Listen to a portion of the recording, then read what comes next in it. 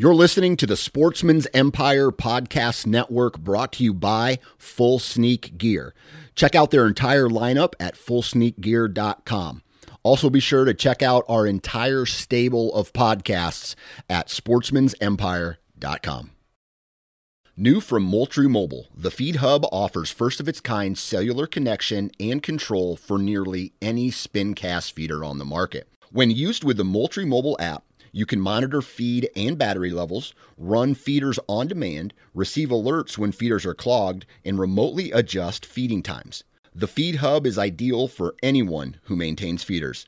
Remove the guesswork and save time by planning feeder maintenance before you drive to your hunting property. For more information, visit moultriemobile.com.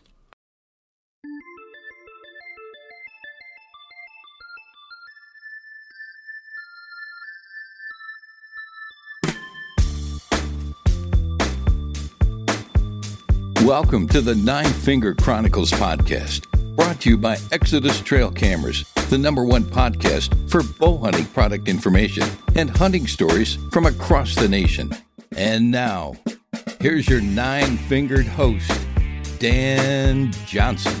Happy Monday, everybody, and welcome back to the podcast. Hopefully everybody had a great weekend. As for myself, I had an excellent weekend. Saturday was spent entirely with the family. We went to two farmers markets. We went to an outdoor festival. We ate food from food trucks and vendors off the street. Absolutely amazing. We got ice cream. We went to parks, and my kids got to play. And then everybody kind of crashed early last night, or I shouldn't say last night. It was Saturday night, and that meant that Daddy had to get all his stuff ready for the trip that he took yesterday, which was Sunday, down to my main hunting farm to set up trail cameras and top off my mineral stations. I got a lot of work done as far as trail cameras were concerned on Sunday, so now all I have to do is wait and hope that everything was set up right, and I remember to turn the switches to the on position. That is one thing that pisses me off more than anything, is if I forget to switch a trail camera to the off position, or I keep it on the off position. And anyway, got that set up, and so I don't know about you guys, but trail cameras are one of my favorite things about what I do every year as far as hunting is concerned. And I absolutely love checking trail cameras in the summer, watching the growth of these whitetails. I used to be that guy who would come down, once a week or once every 2 weeks and check trail cameras. Now that I got a family, and it's probably better that I don't do that anymore to relieve some pressure, because, going in and out in some of these spots, you do bump some deer. And I think that going to once a month, putting in the right batteries, putting in some bigger SD cards, and letting the trail camera do what trail cameras are supposed to do. And I think that relieves a little bit of pressure from the area and actually helps me when it comes to the fall. So I got that done. Today, we are going to be listening to an interview that I did with a lady named Christy Titus. She is an outdoor enthusiast like the rest of us. She is an elk hunter. She's a mule deer hunter. She's an all-around hunter. She loves her guns. She loves to bow hunt. She was raised in the mountains, all this stuff. And I'm not going to talk too much more about it, because this is another badass podcast from a badass woman. So you're going to have to listen for yourself. But before we get into this podcast with Christy Titus, Matt Klein from Exodus Trail Cameras has something to say about Velvet Fest. Yeah, so Velvet Fest is nothing too formal. It's kind of a celebration, really. Chad and I, over the last couple of years, have gotten so asphyxiated on the build-up to the season, and planting food plots, hanging stands, cutting lanes, everything that we do. Trail cameras is kind of the only release that we get, for these next 3 months of that addiction that we all have. So it's really that build up. We're watching bucks. We're trying to figure out if the ones we were after last year are still alive. And Velvet Fest, the promotion we're doing is just kind of celebration of all that, a way for all of us whitetail addicts to kind of stay in touch. So on Instagram, Facebook, Twitter, really any social media outlet, if you tag your posts, pictures, videos, what have you, with the tag Velvet Fest, then we are doing monthly and weekly giveaways of Exodus trail cameras, swag, hats, shirts, decals, and lots of other gear that's up on our site, as well as some other companies getting involved that we're going to be giving away some really cool stuff. And like I said, it's just kind of a way to celebrate the build up to another year, and kind of the waiting game is now upon us. If you want to find out more information about Exodus trail cameras, be sure to visit ExodusOutdoorGear.com. And when posting any Velvet pictures to social media, be sure to use the hashtag VelvetFest, and you'll be entered into a variety of different drawings and giveaways. So there's that. Now let's get into the podcast with Christy Titus. All right. On the phone with me now is Christy Titus. How's it going today, Christy? Man, I don't think I could be better. It's awesome. Life is great. Well, especially you just got off of the mountain, today or yesterday from a hunt? Yeah, yesterday. So yesterday I've been in the backcountry. It's been awesome. What have you been chasing? I was hunting bears, black bears in Hell's Canyon in Oregon, which is the deepest canyon in North America. And kind of unique backstory on that. My family, my dad's dad, my grandpa, his mother, my great grandmother, ran the ferry across the Snake River there, and which is now where the Hell's Canyon Dam is. So my family dates back to Hell's Canyon to the late 1800s, early 1900s, and my grandpa grew up in Hell's Canyon. So it's a place my dad is really, really nostalgic about and loves to go. And we've been trying to get out and do this bear hunt again. I haven't been there in 12 years. And we just finally got it worked out to go. And so it was just an awesome trip with my dad. We have mules, and it was just spectacular DIY bear hunting. I didn't get a bear, but that wasn't why we were going. The whole point was my dad and I having this great adventure, and it was awesome. So it was all on public ground? Yeah. Perfect. Yeah, public land, DIY. Where the bears we've taken in the past, they just weren't in their normal spots.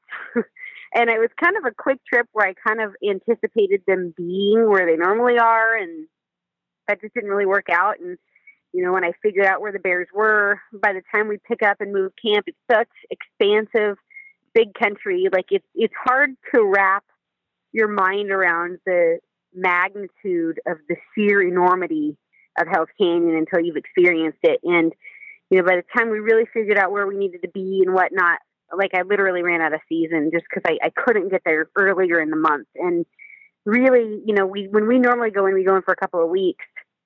And this was a 5-day trip. So it was just a little bit shy on time, but we had a remarkable trip nonetheless. Yeah. All of our mules were great. No pack string issues.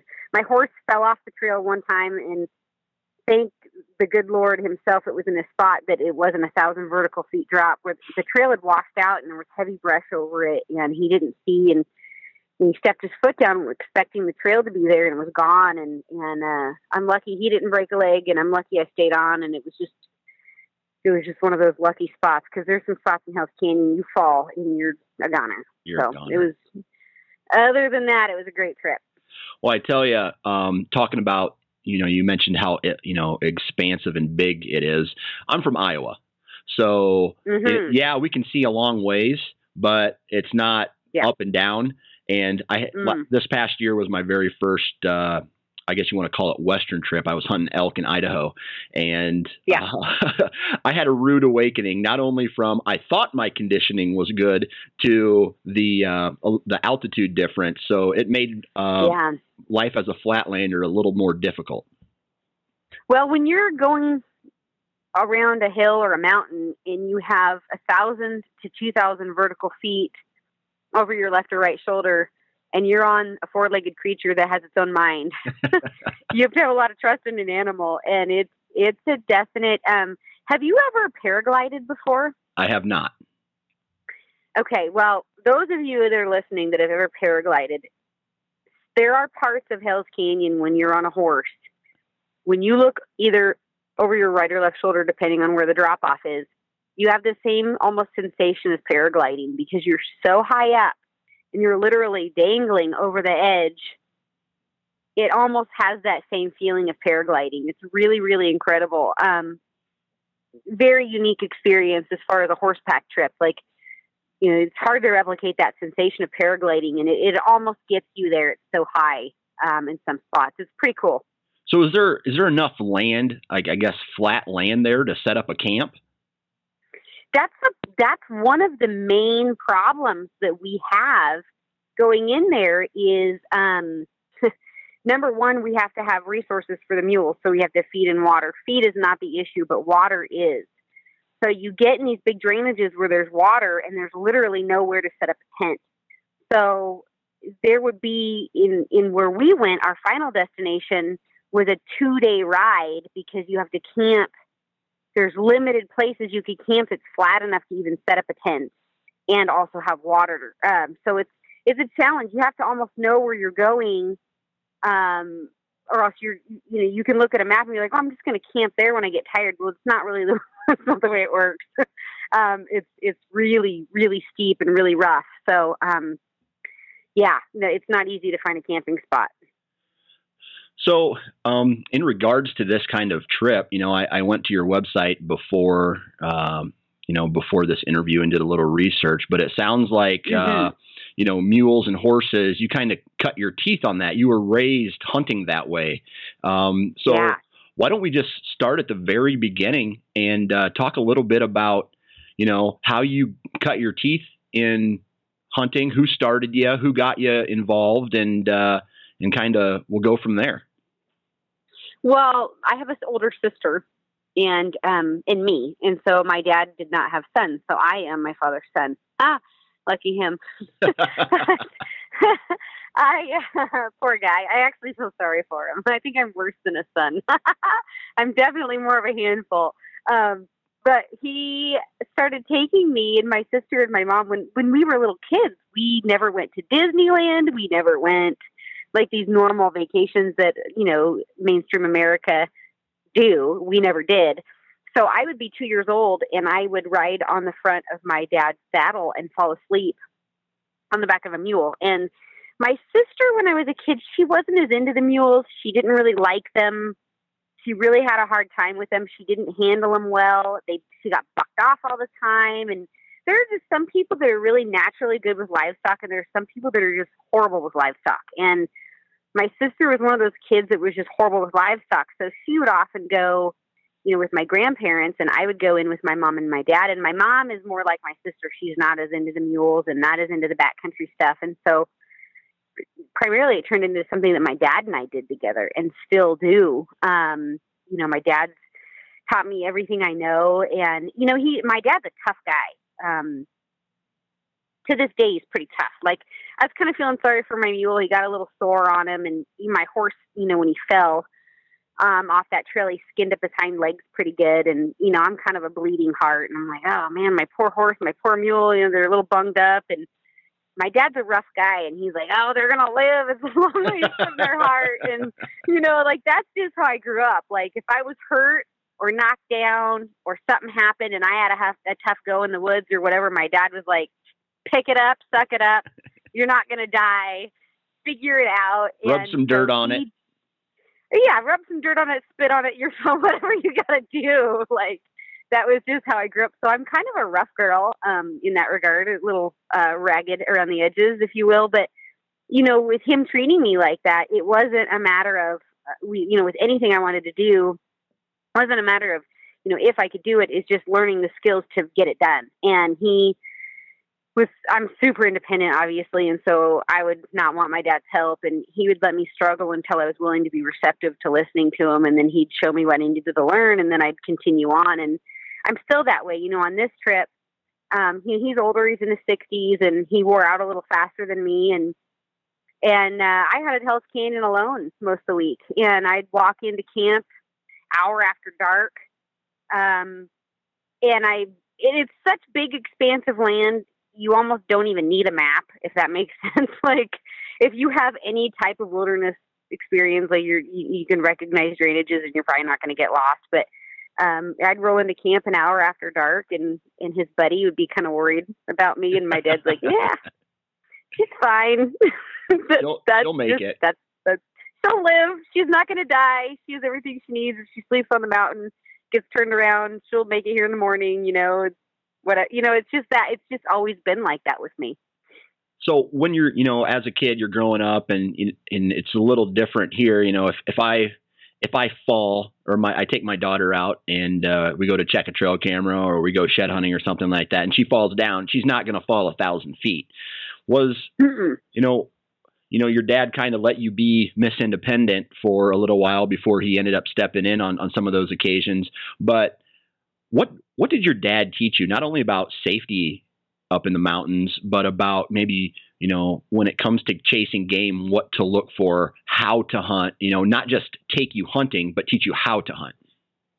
Well, and so this is what I always tell parents. It's really important. And not even just as a parent to a child, this could be to a new young man that hunts, or a young woman that hunts, or heck, my grandma wants to start hunting. This is applicable to everybody. So if you want to teach somebody to hunt, don't just take them hunting and expect them to follow you around and you make all the decisions and you do all the thinking. That's a horrible mistake. When you take someone hunting, it's really important, if you want them to really understand what's going on and actually become a hunter themselves, you have to let them take the lead. So what my dad would do when I was younger is he would make me go out front. And my dad has a hearing impairment.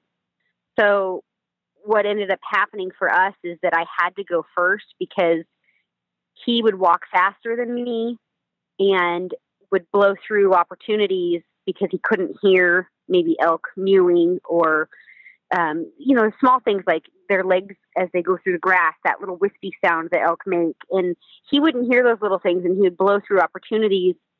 And so I really started to take the lead as the ears of our hunting operation because of his impairment. And so in doing that, it bolstered a lot of confidence for me, but it also taught me hunting strategy. So the elk are above us, and it's in the afternoon and the wind is blowing up. So I don't want to just run underneath them because they're going to smell me and I'm never going to see them.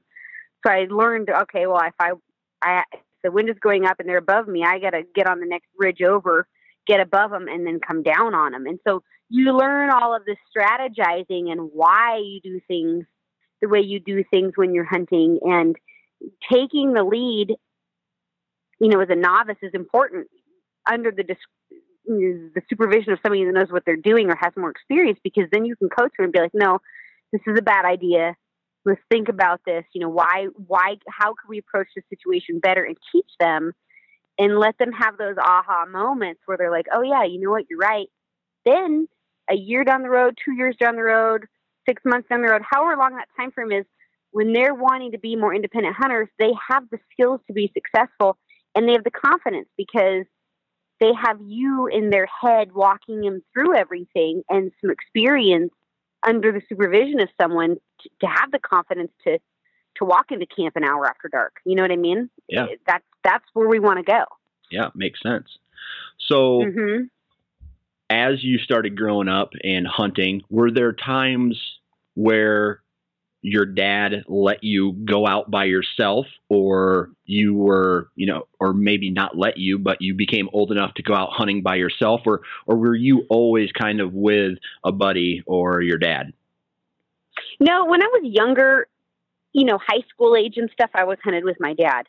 When I got to my 20s, my dad works, and I didn't always have a hunting partner. And where it really started for me, and this kind of started leading into me having a career in the outdoors, is I was volunteering for an SCI chapter, which I ended up being on the board, and then I was vice president, and then I was president. I went to Washington, D.C., and I lobbied with SCI. And so I have deep roots in conservation. My roots in RMEF go back to my family being a member since 1986.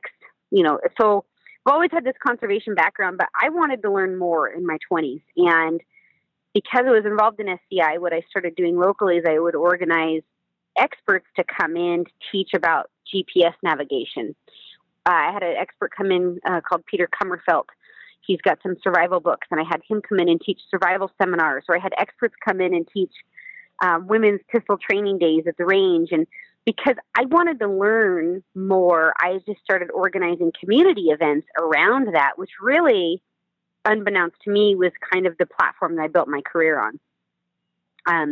And from there, once I got more confidence in utilizing a GPS, survival in emergency situations, in my 20s, I started hunting alone, and I hunt alone now all the time. I mean, I don't even think about it anymore.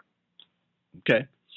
Now, for me, and this is kind of how I got into hunting. So I would, when I was younger, I'd go out with my mom or, my stepdad, and we would go and we would, hunt in the woods, and it was kind of a family affair. I was really into it back then, but then as I got into, sports and, the social part of school, middle school and high school, hunting kind of took a little bit of a back seat.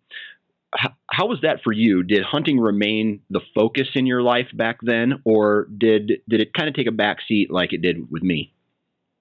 No, for sure. I think it took a little bit of a backseat, but what happened for me, that backseat was pretty brief.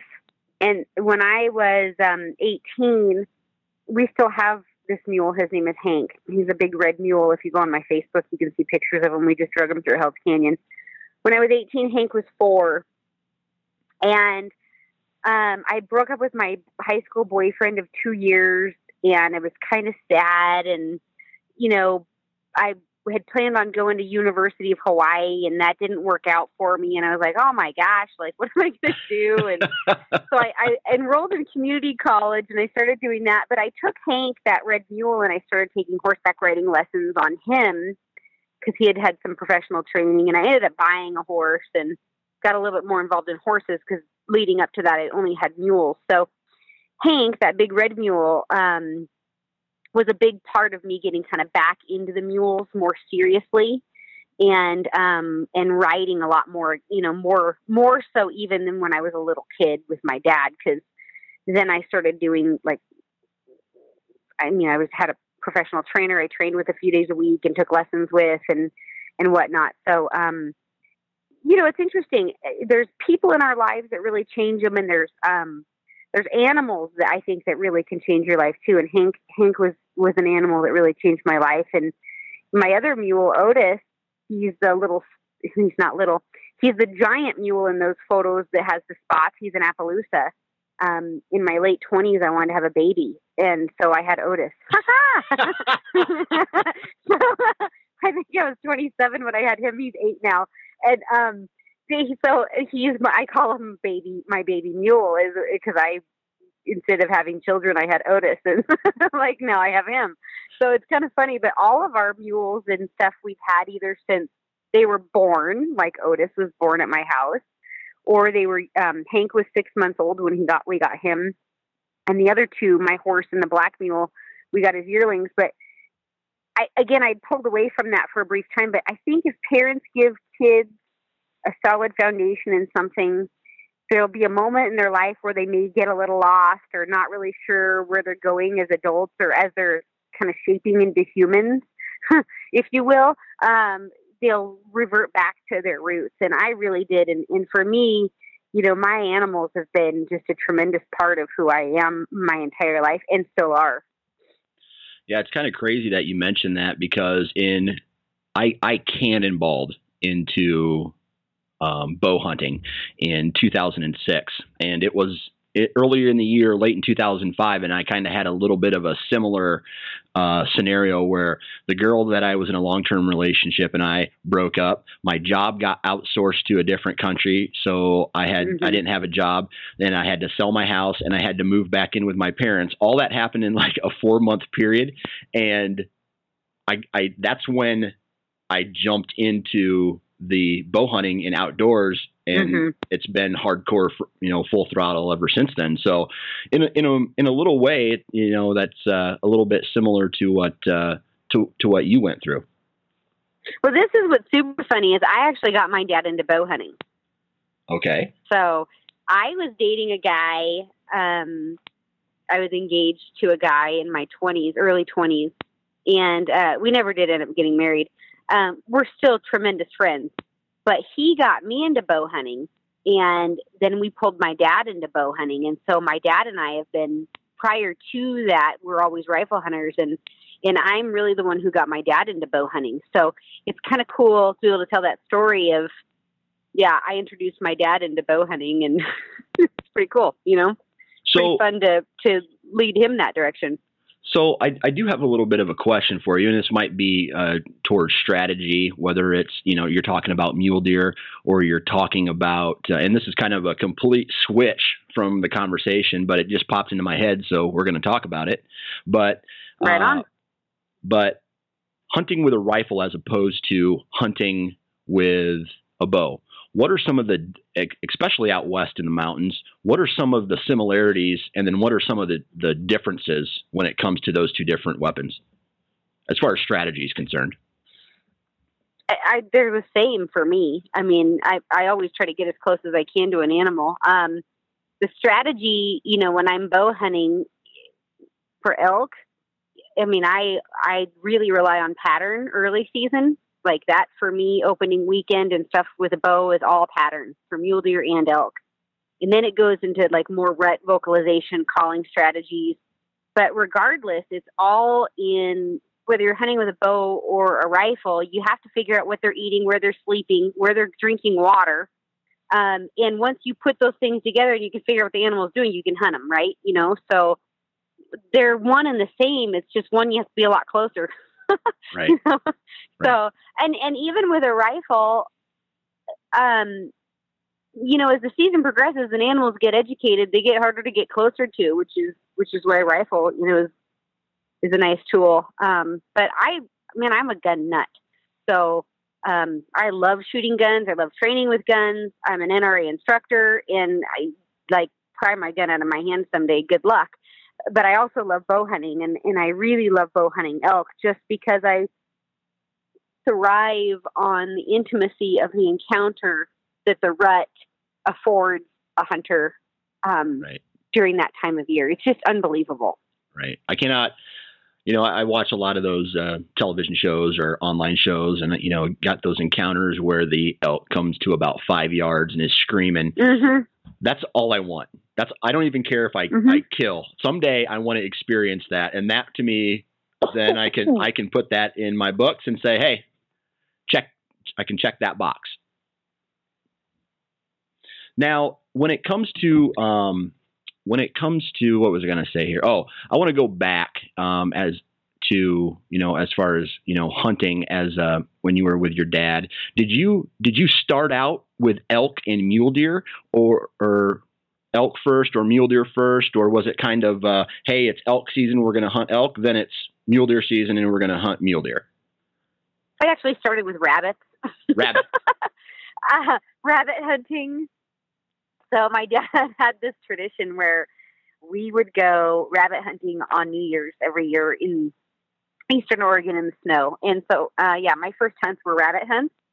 But the hunt, I hunted deer with my dad. The thing for me with hunting, it didn't matter to me what we were hunting. I just wanted to be on my mule. Like, I loved the mules. So I would go all day long with my dad, and my dad is how do I want to put this? My dad, I call it death marches. My dad loves the death march hunt. Okay. And I really had to teach my dad to sit down and glass and not just, he calls it, bumbling into animals. So like, that was his strategy as a kid for me, was bumbling, and he wanted to cover lots of miles. And so I didn't really care what we did as long as I was on a mule. But so he kind of had his, he kind of had his, hey, I got an area we need to get to, and we're going full bore until we get to it. Or yeah, we'd ride around on the mules and look and ride and look. But I think bottom line for him, like hunting when I was a kid, it seemed like it was more of like the experience than, you know what I mean? Like he was a hunter and he hunted, but it wasn't just about killing. And even to this day, it's not. Like we went to Hell's Canyon and the guy told us where there was a giant bear before we even packed in. And my dad's like, we don't want to go after that bear. It's going to ruin our pack trip. I'm like, okay, Dad, we'll go do the pack trip. We didn't get a bear. If we would have gone where the guy said there was bears, we would have got one, but it would have ruined our trip. And so my dad's still that way a lot. Like he's the experienced guy. But my dad, when I was little, I remember, and this is so funny, I love telling this story, he would put in VHS cassette tapes into our VCR and sit in our living room and watch these men on TV calling elk. And he had bugles and these rubber band cow calls, and his like veins in his neck would pop out when he was bugling, and his belly would jiggle like Santa Claus. And it was like, oh my gosh, this is so horrible. I was so glad that we lived in the country as a kid, because it was embarrassing to me, you know, like watching him do it. I was like, oh my gosh. But when I was 13, he took me we packed into the wilderness of no return in Idaho. And it was a brutal pack trip, super, super deep into the backcountry. I mean, all the stuff we're doing is DIY, right? Like never been guided, never been outfitted in my whole life until I got older. And he called in the first bull I ever saw called in. I was 13, and he called in a spike, and then he called in a big 5x5, and he shot it with his rifle at like 35 yards. And once I saw that you could actually talk to elk and hunt them, it changed my life. Like I was hooked. So elk has been, you know, not only have my parents members of RMEF since 86, elk hunting has been the forefront and driving passion behind my hunting or desire to hunt since I was 13 years old. Nice. So that's just the way it is for me and always has been. So let's talk about your very first elk you ever shot. Was it a bull or was it a cow? I shot my first elk was a cow elk. Okay. And that hunt changed my life big time. Tell us about it. I was a fat kid. And I tell people this, I was overweight. I'm not an athlete in any way, shape, or form. I'm a really big wannabe athlete, and I've done some bodybuilding competitions, but I have to work really hard at being fit. It doesn't come easy, and it's not natural for me. I'm not coordinated. I could not have been a cheerleader. Like, not happening. But that's why I loved mules and hunting, because I didn't have to be Barbie. You know, I could be me and uncoordinated, and I could still be a good hunter. And when I was 16, I went on a 15 or 16. I was cow elk hunting with my dad, and we were in the bottom of this canyon in Oregon, and it was horrible.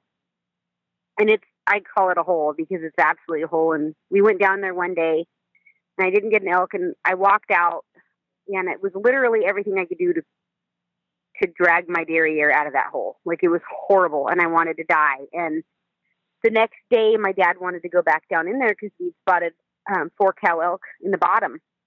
And I didn't want to go. And my dad kept going and looking over the edge and going and looking over the edge. And he's like, you know, that's where the elk are. And if we don't go in there, you're not going to get one. And, you know, like for me, if somebody says you're not going to do something, then game on, you know? Right. So we went down in there, and I got my first cow. And it was this point of like, okay, am I just going to be this fat girl forever that can't do anything, or am I going to get it together? And I started working out, and I'm still not a small girl by any means, like, but I'm strong, and I can pack 70 pounds for 15 days straight on a sheep hunt. And I run 6 miles a day. I'm just not designed to be tiny, but I've learned to embrace the fact that I am strong, and hunting drew that out of me. But I realized because of that cow hunt that I had to change my lifestyle as an adult. And it changed my whole life, you know, at that young age. So did you have a mule to help you pack that out of there, or did you have to pack that out on your back? Yeah. No. Okay. I've never packed anything out on my back. Are you kidding me? No way. No. I mean, there are a couple instances, like I shot a bear in Idaho. I packed it out on my back with Rocky Jacobson on a DIY deal, and I packed a car off a mountain in New Zealand. And I mean, I've packed some animals out on my back, but if I don't have to, no, I go get a mule, and that is just not happening. That's why God invented mules, right? That's why I pay for the darn thing 12 months out of the year. Like, no. But I mean, and that's one of the things too, is when I got in my late 20s, I hadn't done a lot of backpack hunting, because I've always hunted with mules. And I called my buddy Brian Martin up, who's done darn near 100 extended stay backpack sheep hunts. Good friend of mine. And I said, Brian, I suck at backpacking. And he said, you're right, you do. And I'm like, thanks. So he and I spent a couple of days talking about gear, and I made a huge financial investment in gear because backpack gear is very, very expensive. And I've actually been doing a lot more backpack hunting now than I even do with the mules. So I've had kind of a little switch in my hunting career, but I love backpack hunting now. The mobility of it, the freedom of it, the lack of responsibility is fabulous. The mules bring a lot of responsibility. Yeah. So the other portion of my podcast is gear related. So I have different series. Mm-hmm. This is the Hunter Profile. When you said you made a big investment in gear, what kind of gear did you invest in? Okay. So for instance, this last week, my dad needed a new tent. Our tent was like 30 years old. So I told him, I said, you go on Cabela's, you pick whatever tent you want. He picks a 6-man, 26-pound tent. We have a roll-a table inside. We have cots. We've got a big burner stove. We've got lanterns. I mean, we've got like this deluxe camp. My dog has his own bed. I mean, it's just like to the nines. Solar shower, like that's the mentality of my dad. And that's what I was raised with. And when you start backpack hunting, everything becomes, weight critical. And, I had to go from thinking in terms of 26-pound tents to 3-pound tents. Right. 4-pound tents, 1-pound sleeping bags instead of sleeping bags. You Right. can go to Walmart and buy these big old sleeping bags that aren't warm and weigh 10 pounds, So I had to really look at gear. Hydrophobic down sleeping bags versus Primaloft sleeping bags, what the trade-off is with the technologies and climate and, buying these ultralight 1-pound tents that are 2-season tents versus, getting a 3-pound Hilleberg tent that's a 4-season tent and what the trade-off is, plus and minuses. And I did my first backpack sheep hunt with a big Agnes tent, which is a great lightweight tent if you're in the timber. But there was one night we were at Alpine and had 30 mile an hour sustained winds. And if I'd have had to stay up there in the big Agnes, Chrissy wouldn't have had a tent. It wouldn't have dealt with that. Luckily we were able to get in the timber and out of the wind. And so I own a Hilleberg tent now. I own 2 of them and I've invested in really high quality, durable stuff that, 30 years from now, I'm still going to have my Hilleberg tent. Yeah, I spent $600 on it, but if I get it Alpine and I have a 30 or 40 mile an hour wind, or if it dumps 6 inches of snow, I'm going to wake up and my tent's going to survive it, Right. Which means I'm going to be comfortable. And so I just had to look at things differently. It's a whole going from horse packing where you have, less weight limitations to, if you're going to pack it in, it's going to be on your back. You have to pay a lot of attention to that, So you've been hunting for a while. You've, been on some crazy hunts. Sheep hunts are never easy. You're up in the mountains chasing mule deer and elk. Have you ever had, I don't want to say, I'll say it, like a close to death encounter, or the Mother Nature was beating the piss out of you, so it was like, hey man, we got to get off the mountain type of deal? Yeah, I'm really dumb sometimes, and I'm also hard-headed. And so I took I was filming a blog for Realtree. I don't know. This was forever ago. Not 10 years ago, but in that range. And I took myself in. I was riding a mule, and I packed 2 mules in cross country, and I was hunting black bear. And I was high elevation, and there was a forest fire below me, and it was caused by lightning. So there was also rain and thunder and lightning. And I self-filmed this whole experience of me packing the mules and packing in, setting up camp, trying to get a bear. Actually, I was trying to predator call a bear, of all thought trains. I thought that would be smart as well.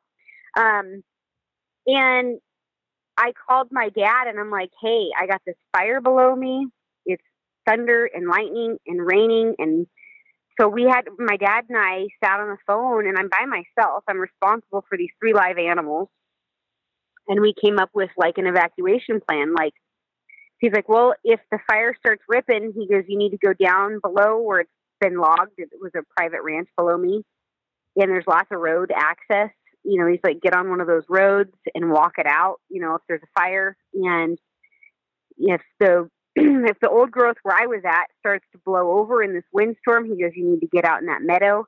And I had been to Peter Kummerfeld's survival seminar, and I had this big orange bag that would serve basically as an instant shelter. So if I had to get out in that meadow to get away from trees falling, I could get out there and still be dry. And so that was probably, like, as far as, perspective of crud, this is out of my control and kind of scary, that would be it for me. Gotcha.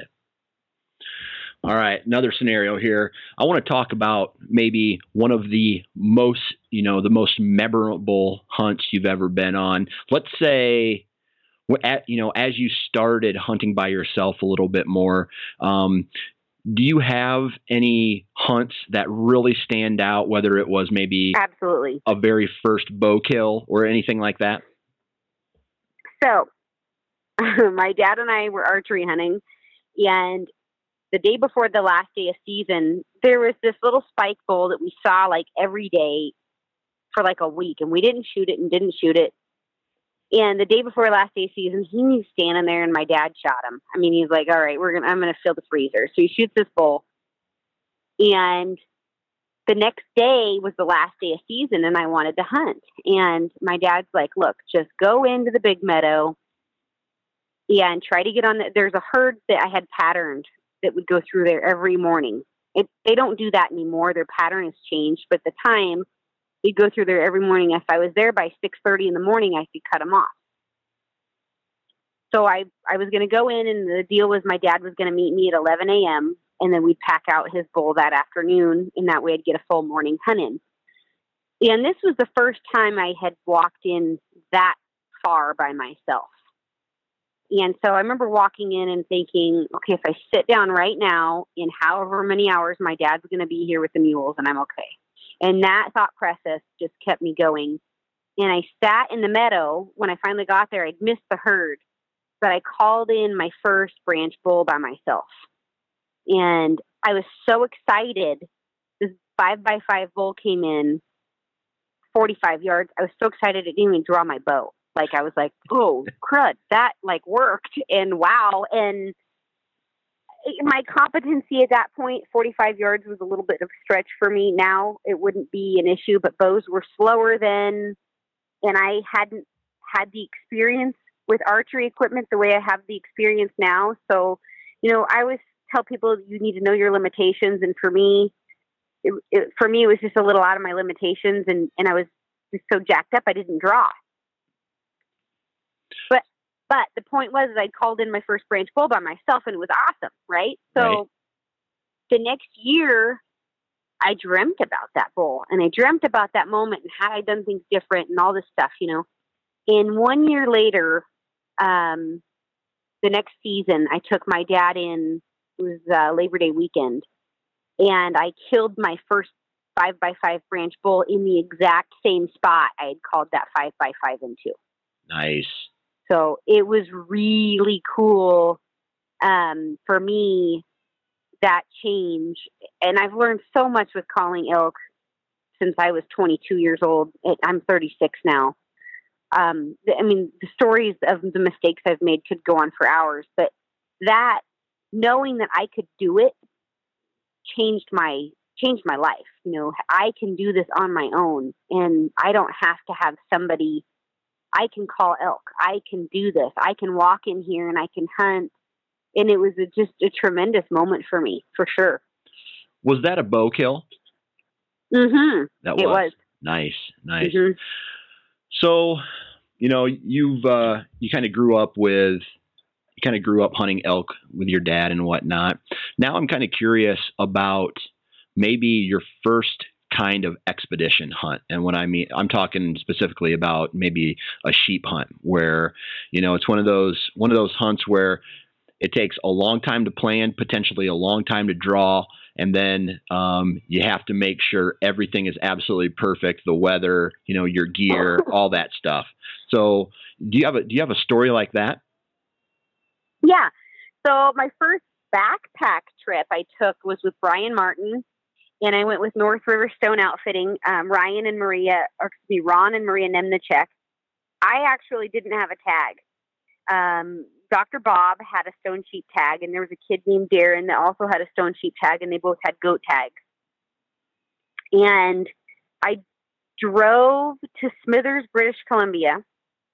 From Smithers, we took a float plane, got dropped off at their first camp, and then took a second plane and got dropped off at a lake.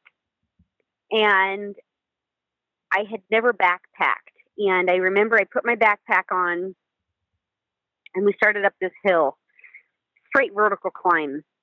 And I don't know if you have much experience with horses, but I felt like a horse being rode the first time, because the first time you put a saddle on a horse, they're like, what is going on? And they try to buck it off, and Right. They don't like the weight, and they try to get rid of the weight.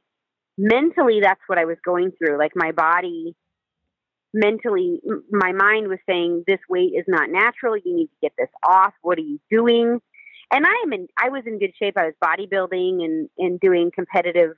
I'm a very fit person, but just getting used to hiking with 65 pounds on your back is, you know, as a 135 pound woman, that's almost half my body weight.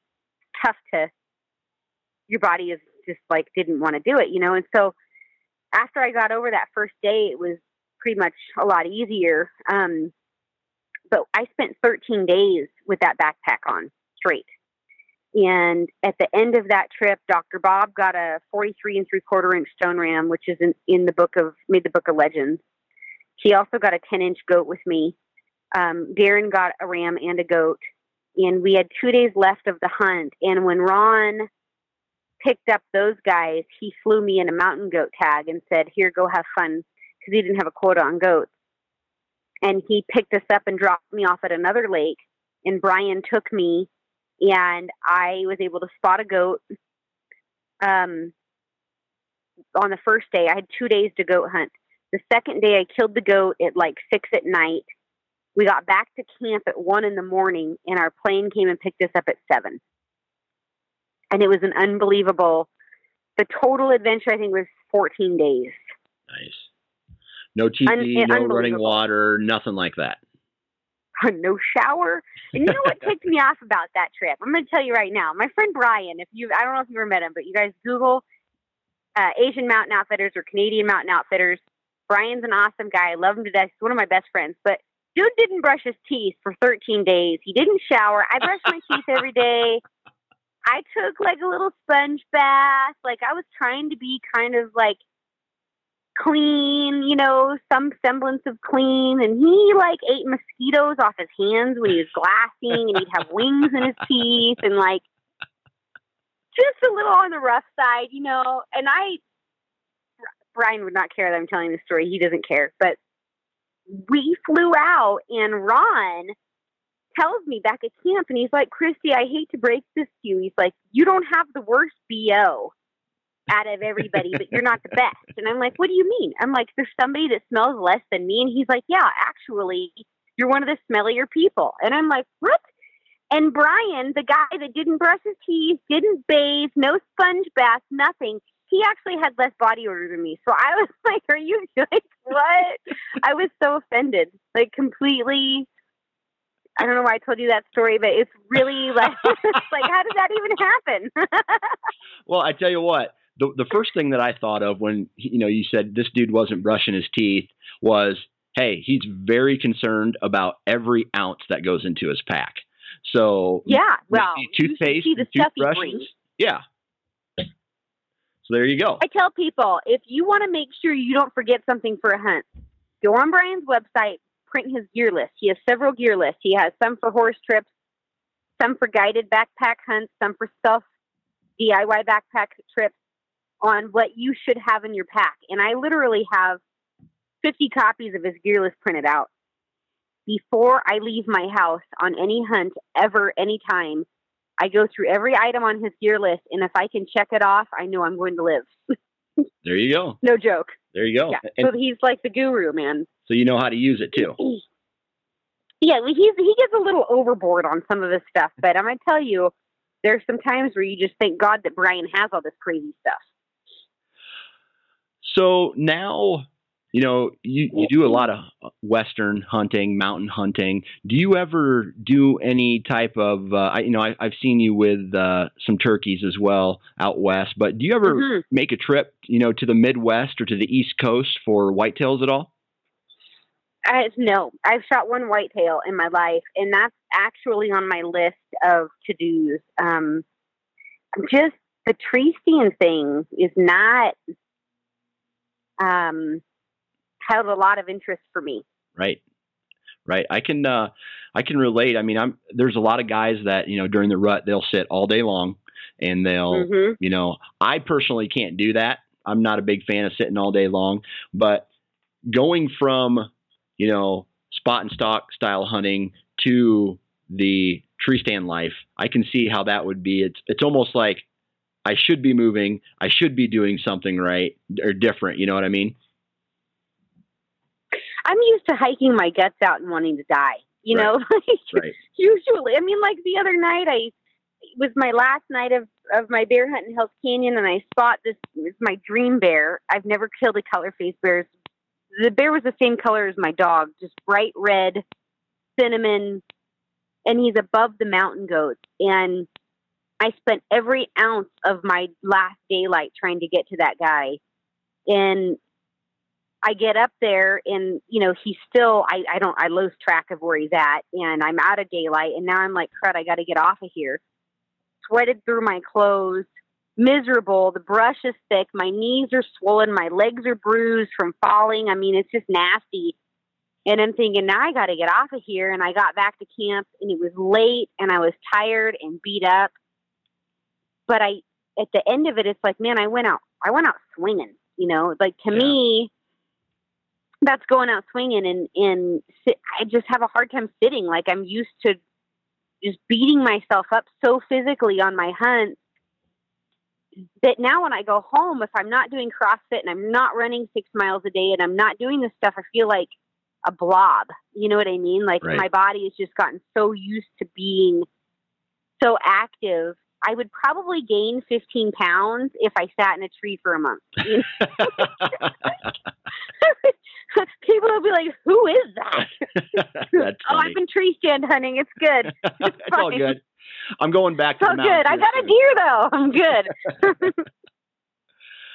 And so now I need to get to the Midwest and do some whitetail hunting. I do a lot of turkey hunting and I do a lot of bear hunting, but the whitetail thing is just new to me, and really I need to look into doing that. What's your favorite? What's your favorite hunt to go on? I don't have like a favorite because I like them all, but if I had to choose one animal to hunt, I don't know. So I'm so into hounds now. My best friend has hounds, and we run bobcats all winter, and that's a whole nother level of addiction because in Oregon, we can hunt them all night long. And this year I had to buy a snowmobile because we had 6 feet of snow. So you want to talk about an adrenaline rush. Go out in the middle of nowhere without a road and ride a snowmobile on a mountain in the dark with a pack of hounds turned loose on a bobcat. That is an adrenaline rush. Like, I don't know. I don't know if I could pick one.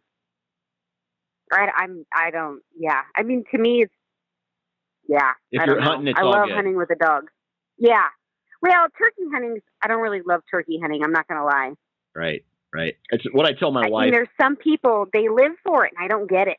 Right. But what I tell my wife is I turkey hunt because I can't deer hunt all year round. I can't, I can't do that stuff. So that's why I turkey hunt. It's fun. I love it. I, fill the freezer with some meat, but it's not something that I would probably, go across country to do.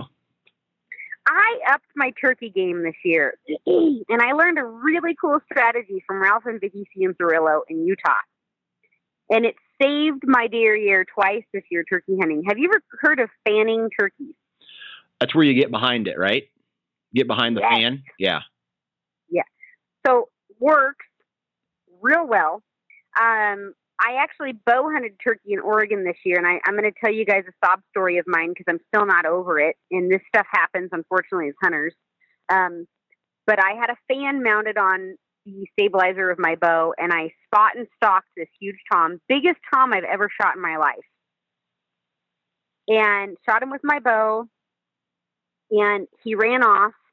I found feathers, I found blood, and I thought, great, he's going to be right here. And I looked for him, didn't find him that night. I let him go to bed. Next morning, I get up to hear him on the roost tree. He's not on the roost tree. I look for him for 2 hours, don't find him. 3 days later, as I was hunting my buddy's farm, he called me. He's like, your bird was 30 yards from where you shot it, but it's so thick in western Oregon with the blackberry bushes and the oaks. He had crawled down in this depression, and I didn't see him, and I had to have walked by him 20 times. Oh. And I lost him, and I didn't get him back, but I got him back finally. Obviously my buddy found him, but it's haunting me to this day because I'm so upset over it because it was one of the coolest things I've ever done with walking, stalking a turkey with my bow behind a fan. It was awesome. And it was such a cool moment for me as a turkey hunter, which I don't like turkey hunting, but this was a game changer for me. It was really awesome. And, I'm never going to forget losing that turkey. I got his beard, but it's just a sad deal for me. And as a hunter, whenever stuff like that happens for us, if it doesn't bother you and it doesn't stick with you, then you probably shouldn't be hunting. It's something that's supposed to, when animal loses its life, like you want to be most respectful you can to it. And right.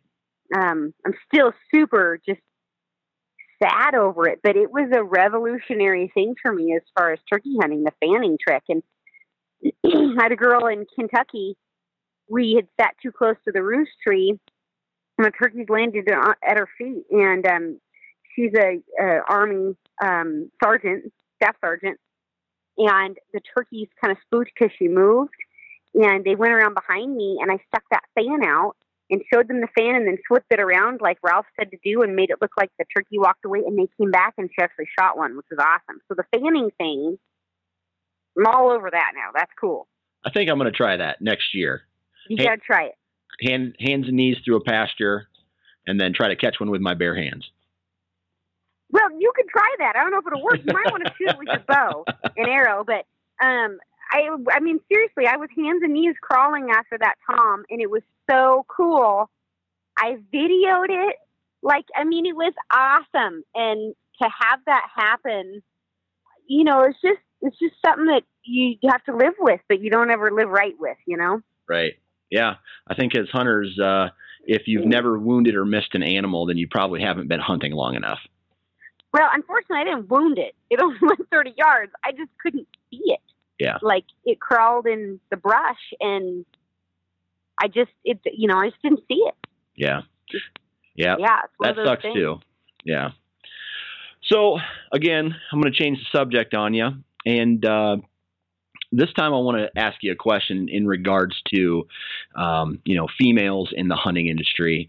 And, then we can elaborate on, this topic just a little bit, but I asked this same question to Melissa Bachman, who was on the show earlier this year. And the question is, so, when people watch these television shows, they see, a pretty lady and she's out on the mountain and she's hunting or fishing. And then the haters come out, and the haters, they say, oh man, you take the guide away from her. you take basically the main host, which is typically a guy, you take him away, there's no way this woman could go out into the woods and be successful. What do you have to say about that? Well, in some cases, that's true. There are some women that are not capable of DIY hunting, and that's just a fact. And there are some people that are like me, that they can go out and they can DIY hunt and they can get it done. And there's some people that can't. But that doesn't go with gender. That goes with men and women, because there's a lot of men on TV that you take the guide away. Yeah. And they're not killing anything either. And I know a lot of guys like that. And it's not a woman or a man thing. It's a human being thing. And even with me personally, like, there's so much about hunting. Like I was telling you in this conversation, I didn't know anything about backpack hunting. And prior to my friend Brian teaching me, I couldn't have gone and done it by myself. I had no idea what to do or what kind of gear to bring or why. And that's why it's really important that we teach people. Now, there are some people that want to learn and that are like me, that seek out that information and seek out those opportunities and try to better themselves as an outdoorsman or woman. And there's some people that don't care to. And there's room for all types in this world. That's why they have guides and outfitters out there that people pay to take them to do those opportunities. Yeah. Makes a lot of sense. Now, in regards to the hunting industry, we didn't cover a lot about, a lot of it in this conversation so far, but how did you get your start? How did you get into, where, from where you started to where you are today? It all started with nonprofit work, conservation, RMEF, SCI. I started giving seminars. Well, I was regional sales manager for She Outdoor Apparel. I helped them rebrand their company from She Safari to She Outdoor, redesigned the logo with them. And when I was the regional sales manager, I started doing seminars on the West Coast here at different sporting goods stores for women, so that they would come in my stores and buy hard and soft goods, within the stores to encourage sales. So I started teaching these women things that I learned from my own experiences or from other classes I'd taken, and it propelled from there. And then I started working with the Elk Foundation, and now I basically co-host their TV show with Brandon Bates.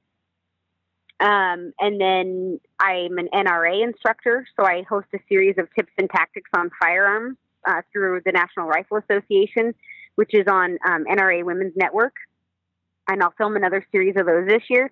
But this isn't information that I'm creating. I seek out training. I train with the best firearms instructors in the world. I train about 4,000 rounds a year, if not more, with my firearm. So I'm an NRA pistol instructor. I'm an NRA Refuse to Be a Victim instructor. I'm working on getting my NRA range safety officer and my NRA rifle instructor certificate this summer. I'm training also this summer at Falcor Defense with Clint Walker. So I train, in the past, I've trained with Magpul Corps in Yakima, Washington, which has a great training facility.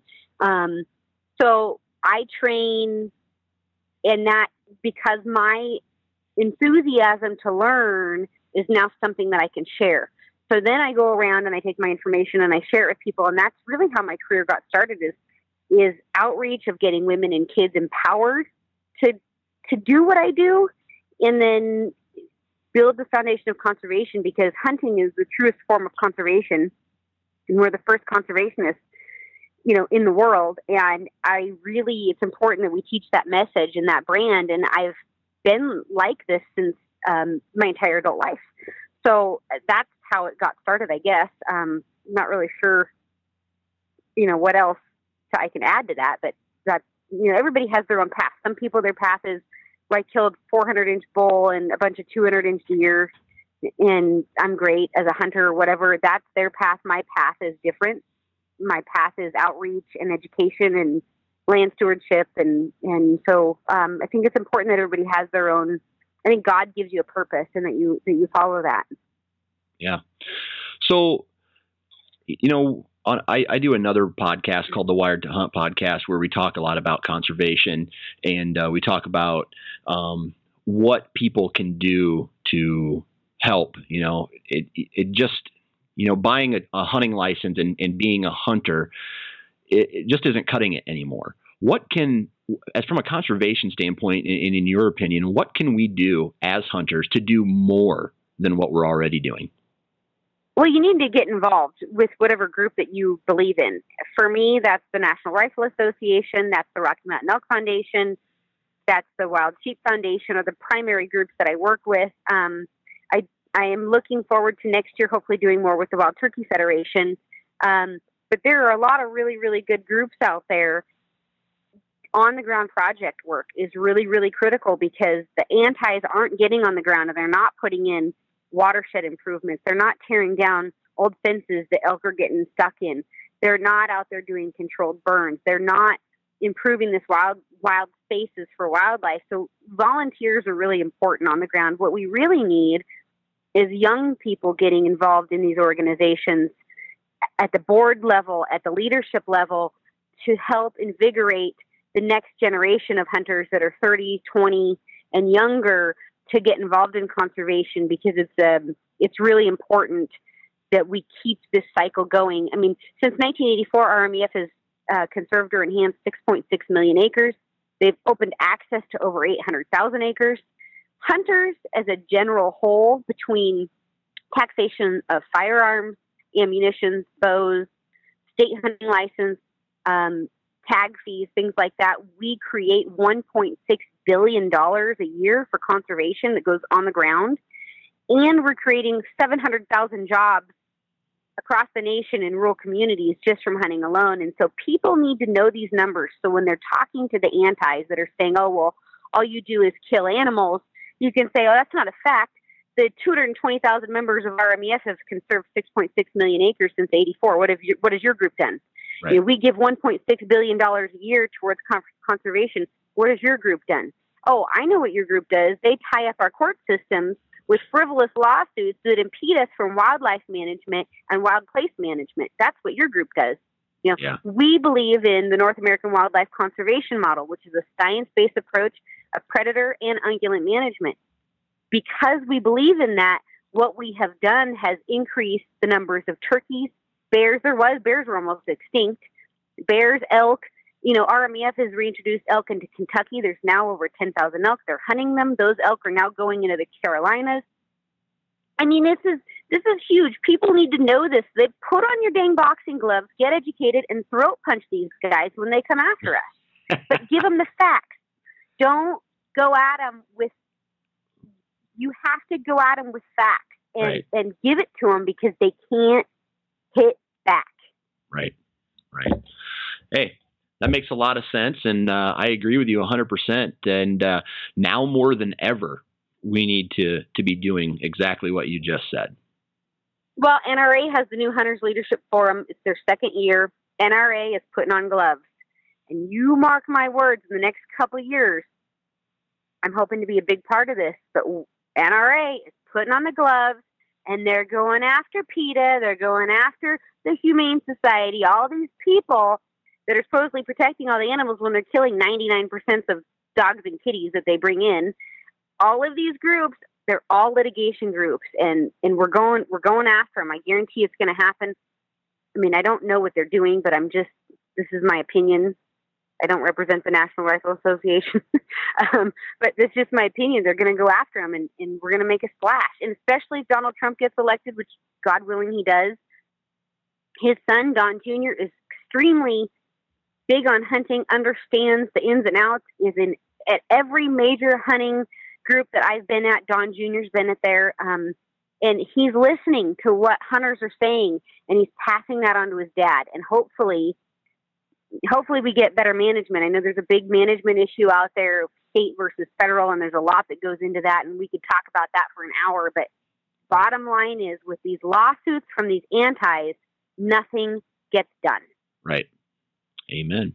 Something has to be done to stop them, and it starts with us. That's a fact.